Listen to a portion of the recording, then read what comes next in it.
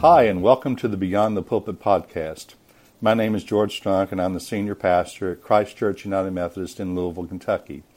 In this new podcast, we hope to bring you inspiring stories, short devotionals, and information on topics you have told us you want to know more about. We begin with 3 episodes on the special session of the General Conference of the United Methodist Church that will convene February of 2019. I invited 3 delegates from the Kentucky Conference to join me in this conversation. In this episode, we get to know the delegates and what their roles are, and we learn about the General Conference and the role it plays in the United Methodist Church. In 2 future episodes, we will explore the purpose of the special session in 2019, the work of the Commission on the way forward, how delegates are preparing, and potential implications of decisions made at the special session. Let's get started. I'm with the Reverend Dr. Gene Hawkshurst and Reverend Tom Grieb and Miss Linda King, who represent 3 of the 10 total members of the delegation from Kentucky that will be attending and voting at this special called session. They've each graciously agreed to be a part of this conversation. I thank each one of you very much for arranging your schedules so you could be a part of this conversation to help educate the people who are Methodist in our care. So let's get started. Why don't we start by having you introduce yourself and letting people get to know your voice and your name together. Tell your listeners your name and where you are currently serving, and Linda, in your case, maybe where you're attending, where you have attended, and how long you've served as a delegate to the General Conference. Well, I'm Tom Grieb. I am most recently serving at St. John United Methodist in Prospect, just over the Oldham County line outside of East Jefferson County on the Highway 42 corridor. I've been there just the past couple of months, so was assigned there at this session of annual conference. Most previously, I'd been at Centenary Church in Lexington. I'd been there 9 years. Previous to that, at St. Paul United Methodist in Louisville in the Highlands.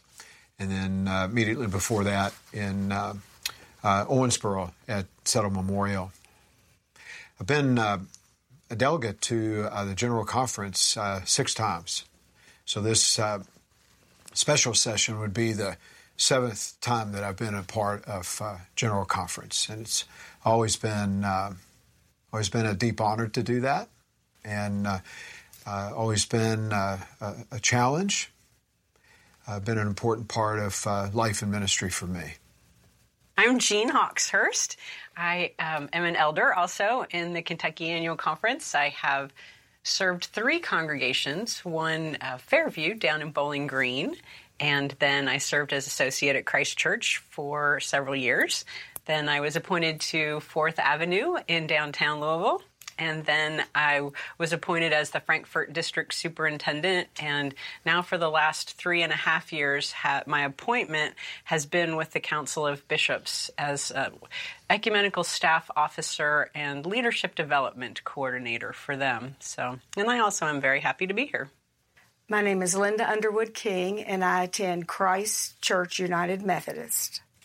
I've been a delegate to 3 General Conference, so the one in February will be my 4th experience as a United Methodist layperson representing the United Methodist of our conference. I was married to Reverend Carmen King for 43 years, and through that experience, I experienced large and small churches, and when he was a district superintendent, churches throughout the state that were large and small, and began to love the people and see the connectionalism and the strength that the United Methodists have. So when he retired, I decided I really wanted to step up and help make our church strong in every way in our conference and throughout the world. And so I ran to be a delegate, and here I am for the 4th time in February. I've been blessed to know each of you, and the reason you're here partly is for proximity, partly because I know each of you is a wonderful servant of the Lord. But you also, in your history, have served in other parts of the state. You know Kentucky, it's not just Louisville, and you have a variety of experiences and jobs in the church. So I find that very helpful as we bring that perspective to this discussion. So I thank you again. Now, many of the people listening to this will not have the familiarity with the Methodist Church or with our process. So some of the things I think we need to educate persons about to start with is just some basics that may seem pretty rudimentary to you, but may be news to new people. What is a delegate to General Conference? The First General Conference is essentially the legislative arm of the church. I've heard it said for a long time that really the only official body that speaks for United Methodism as a whole is General Conference. So General Conference is made up of no more than 1,000 delegates, literally from around the world, that come together every 4 years to do the work of the general church. Effectively, and it is among other things, but effectively to consider the discipline, any sort of adjustments or amendments to the discipline, any sort of changes or additions to it. A delegate is effectively elected out of his or her annual conference. There are an equal number of lay and clergy delegates. And here in the Kentucky annual conference, we have 5 lay delegates and 5 clergy delegates.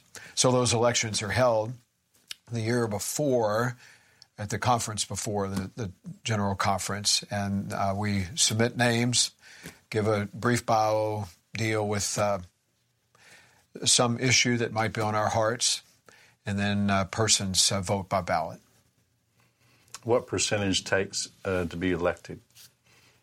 50% plus 1 vote of those balloted. And everybody, so if there are 5 delegates to be elected, everybody has to vote for 5. So there can be any number of ballots that are taken. Sometimes that can stretch on into 15, 20 ballots, if not even more. So not just for General Conference, but also for Jurisdictional Conference, which are another set of delegates that are added to the body of General Conference delegates that then go to Jurisdictional Conference. And their primary responsibility then is the election of bishops for the church and in particular for that jurisdiction. So, Gene, why did you want to be a delegate? Well, first let me say that when I put myself forward to be a delegate for the 2016 General Conference, I had no idea that this 2019 General Conference would be happening. It's sort of a bonus conference that none of us expected until we were at General Conference 2016. But to answer your question, I love the people of the Kentucky Annual Conference quite thoroughly, and I would like to serve them. I'd like to be a voice for them and represent them in the wider church. And it really is an honor to be able to serve the church and Jesus Christ and my brothers and sisters in that way. Linda, what about you? Why? When some years ago, when I decided I wanted to try to be a delegate to General Conference, the weight of the church was on my heart because of my love for the strength of our church and what we do to make disciples for Jesus Christ. And our General Conference is a very important part of the United Methodist Church. And I felt that God would use me for the people of Kentucky and the people of the United States and the people of the world that call themselves United Methodists. Tom? For me, it's an opportunity to serve, to be able to contribute to the church at a different level. Fundamentally, I really resonate with local church ministry. So when I have the opportunity, and just as Gene had said, the honor to go to General Conference, it's an opportunity for me to contribute to the ministry of the church at a broader level, at a worldwide level, to certainly to interact with persons from all around the world, to be with persons of varied viewpoint. It's an opportunity to represent many things. One, our annual conference. Another, to champion the local church, even at that level. To just be able to contribute and serve in another way. And I think, while not everything may translate directly into every local church or into every ministry, I do think that the work of General Conference does inform the church as a whole, and in effect becomes very important work. So I'm very appreciative to be a part of that. Each of you was elected to represent the Kentucky Conference at the General Conference. But explain to our listeners what the responsibility is to the Kentucky Conference. Specifically, do you see yourself as representing the views of the Kentucky Conference when you vote, or were you elected to represent your own views? I think it's kind of both. Honestly, you're elected out of the annual conference. You're representing the annual conference. Persons who have elected you certainly know who you are, maybe in some of the things that you stand for, some of the things that are part of your life and ministry. So there is a representation of the annual conference, and I'm personally very mindful of that. But also go as one who has prepared, who's prayed, who remains receptive to the movement of God's Spirit, even at the General Conference, and how that same Spirit has molded and shaped, even in the conversations and in the issues that are presented. So I think there is a degree of representation, and I don't take that lightly, but also understand that God has formed and fashioned me individually. And so I guess if there's a tilt in that sort of tension or dynamic, in the mix of it, it is how God is at work in the moment, in the mix of the issues, in the mix of the conversation, in the flow of the General Conference. So it's not that representation is not a part of things, but how God is informing, at least in my case personally, informing my life, and that has a lot to do with how I vote, the discussions and dialogue that goes on. That's the way it is with me. We've been praying about this for 3 years, knowing that this conference is coming. The Worldwide Church has, and I know you all have been praying at 2:23 in the afternoon too. And at times during my thinking about this for the last 3 years, without any knowledge about the reports that were coming out, I've tried to say to God, I know I have individual feelings, and I'm representing the people of Kentucky and the United Methodist Church. Help me to blend this, but in the end, Lord, help me see what needs to be done for our church and our United Methodist to make disciples for Jesus Christ.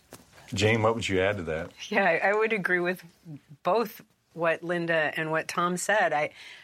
I think the Holy Spirit works in this process, sometimes despite ourselves. But I would have never put myself forward unless I thought it was something God was calling me to try and to do. Mm-hmm. And so I believe the Spirit worked there. And I have to believe that the Spirit worked in the process of voting. I believe the Spirit is working as we prepare in the praying and the reading and the studying. And I believe the Spirit will guide and direct me when I am there through the voting process. I would say this. 3 years ago at General Conference, I truly felt God was working amongst our General Conference for this session to be called, and for the bishops, for us to ask the bishops to give us some leadership in forming the connectional committee. I know you get there and there are lots of people and there's lots of, it's kind of like Congress, but if you'll take a breath, you'll see and feel God in the final things. I really feel God wanted us to have this meeting in February. Right. I remember there was chaos all around us. There were protesters. There were people getting angry, calls to stop and pray. All of this was going on. And I also remember feeling this incredible sense of peace in the midst of it, that God's got this. And we need to show up and listen. Conference is often heard as a noun when people talk about it, but it really comes from the idea we're conferencing together, we're conferring together to discern God's Spirit, and that's a very holy process that I know you enter into.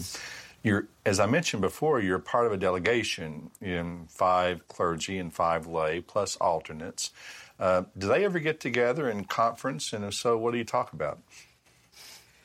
Well, we do get together. There's a process leading up to a regular session of General Conference. We meet regularly over a period of at least a year, preparing for conference. Persons who are delegates are assigned to different legislative committees.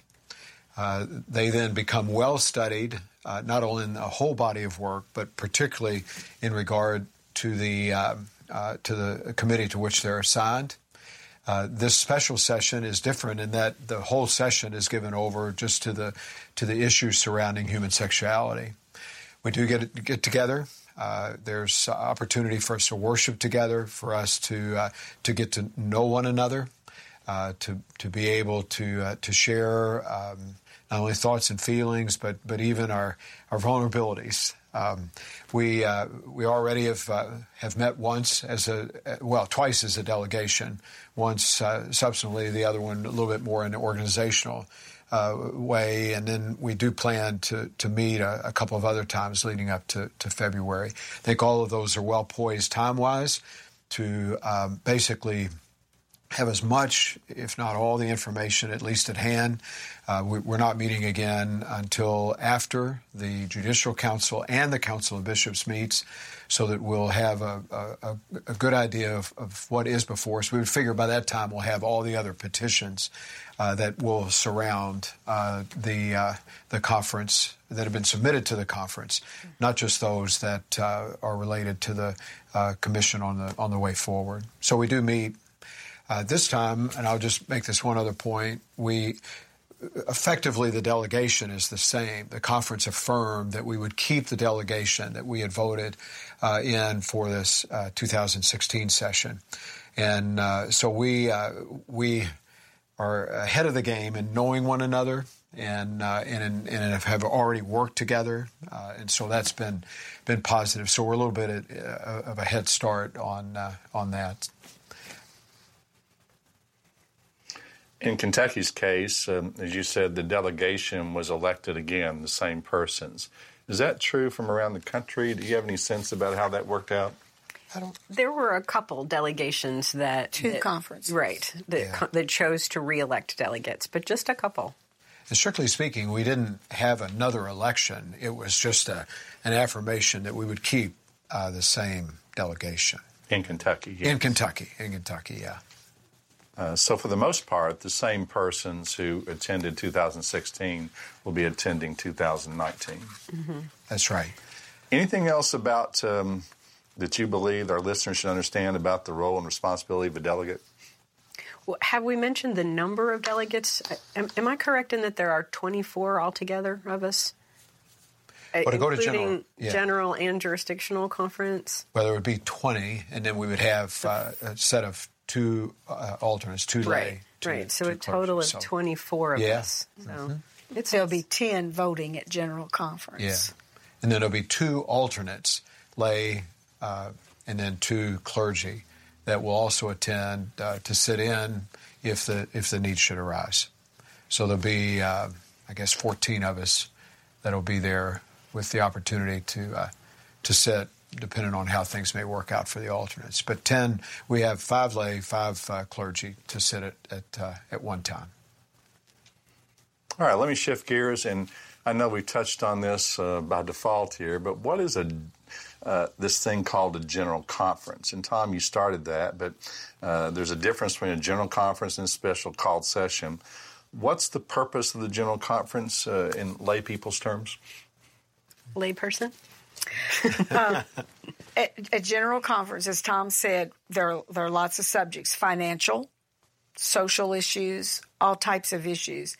So we have 12 committees, I believe. at a regular general conference, and I was on the Social 2 committee, and there were 100 members on my committee. The first week at general conference, we met. We worked all day into the night, sometimes from after our worship in the morning, from 10 in the morning till 9 or 10 at night or later. We worked hard that week, and there are hundreds of resolutions that come into the regular general conference. And so they're sorted into committees, and then the committees work and study each resolution and bundle the ones that are really alike. And then the committee decides whether they go to the floor or not, or they'll make a bundle and they will go to the floor.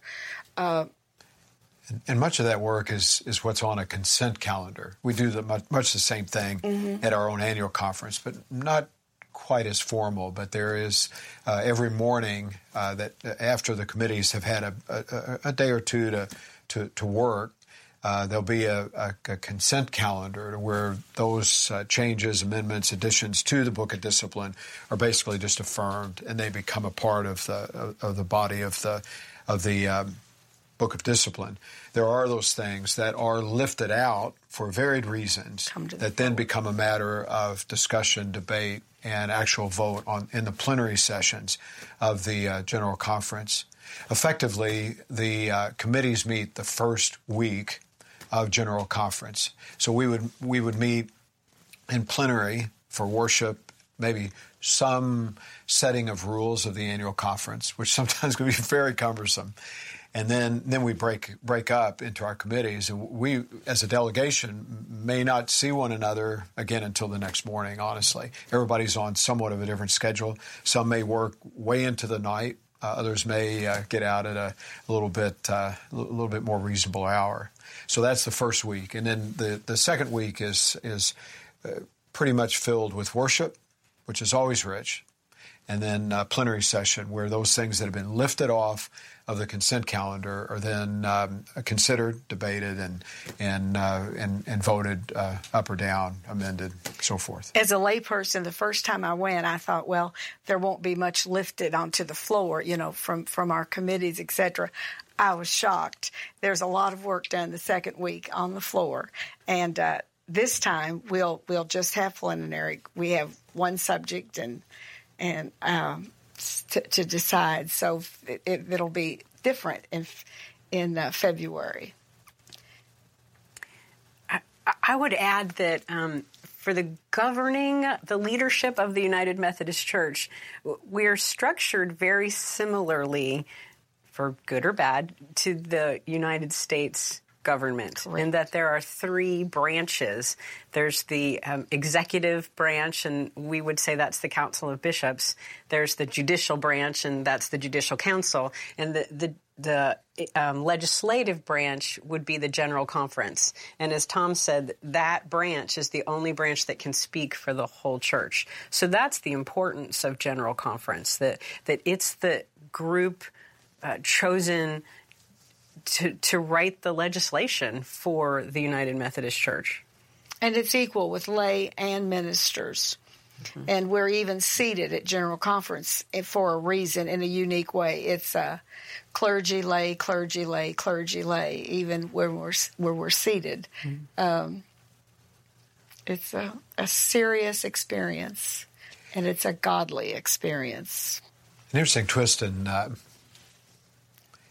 this special session is that the General Conference had called on the Council of Bishops, our executive branch, if you will, to lead us. I remember that was the call. Mm-hmm. And so there's this interesting mix, this sort of intersect, if you will, between executive and legislative. In fact, the Judicial Council, had said, well, really the Council of Bishops cannot bring this legislation to the General Conference. So hence the commission was the group that strictly speaking, is bringing this before General Conference.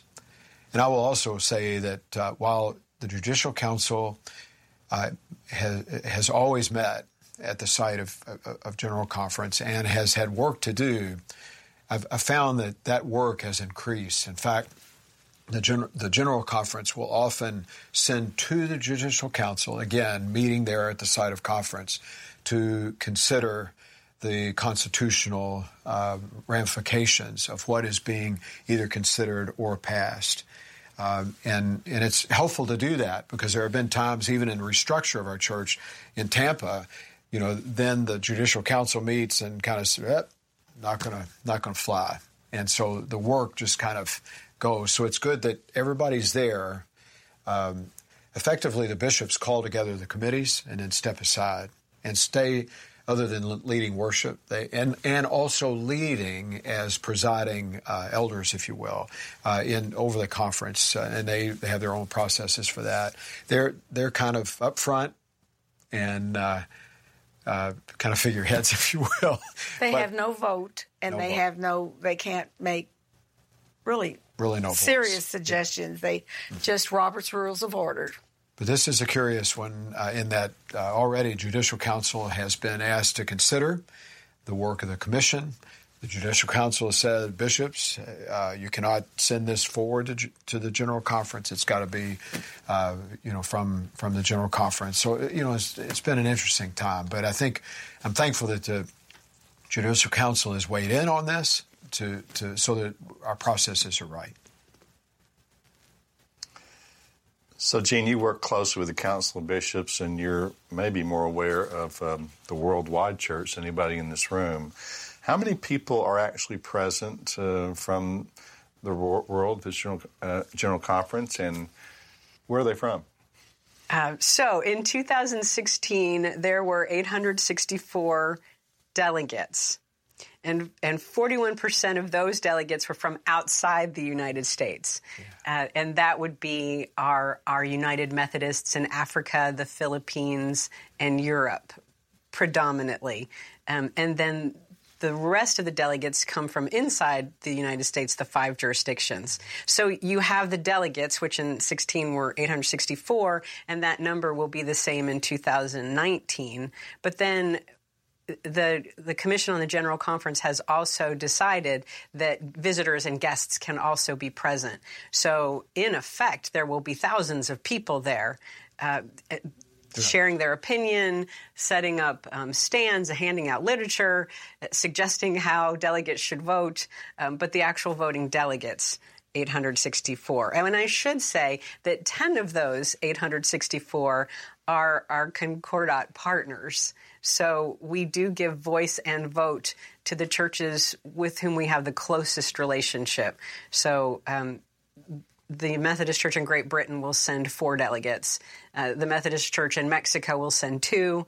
The Methodist Church in Puerto Rico will send 2. And the Methodist Church in the Caribbean and the Americas will send 2 delegates with voice and vote. And they're included in that full number of delegates.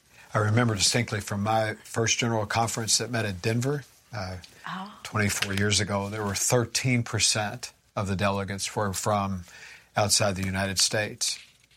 And so now that number has just increased because of the growth of the church worldwide and also to some effect the decline in membership in the United States.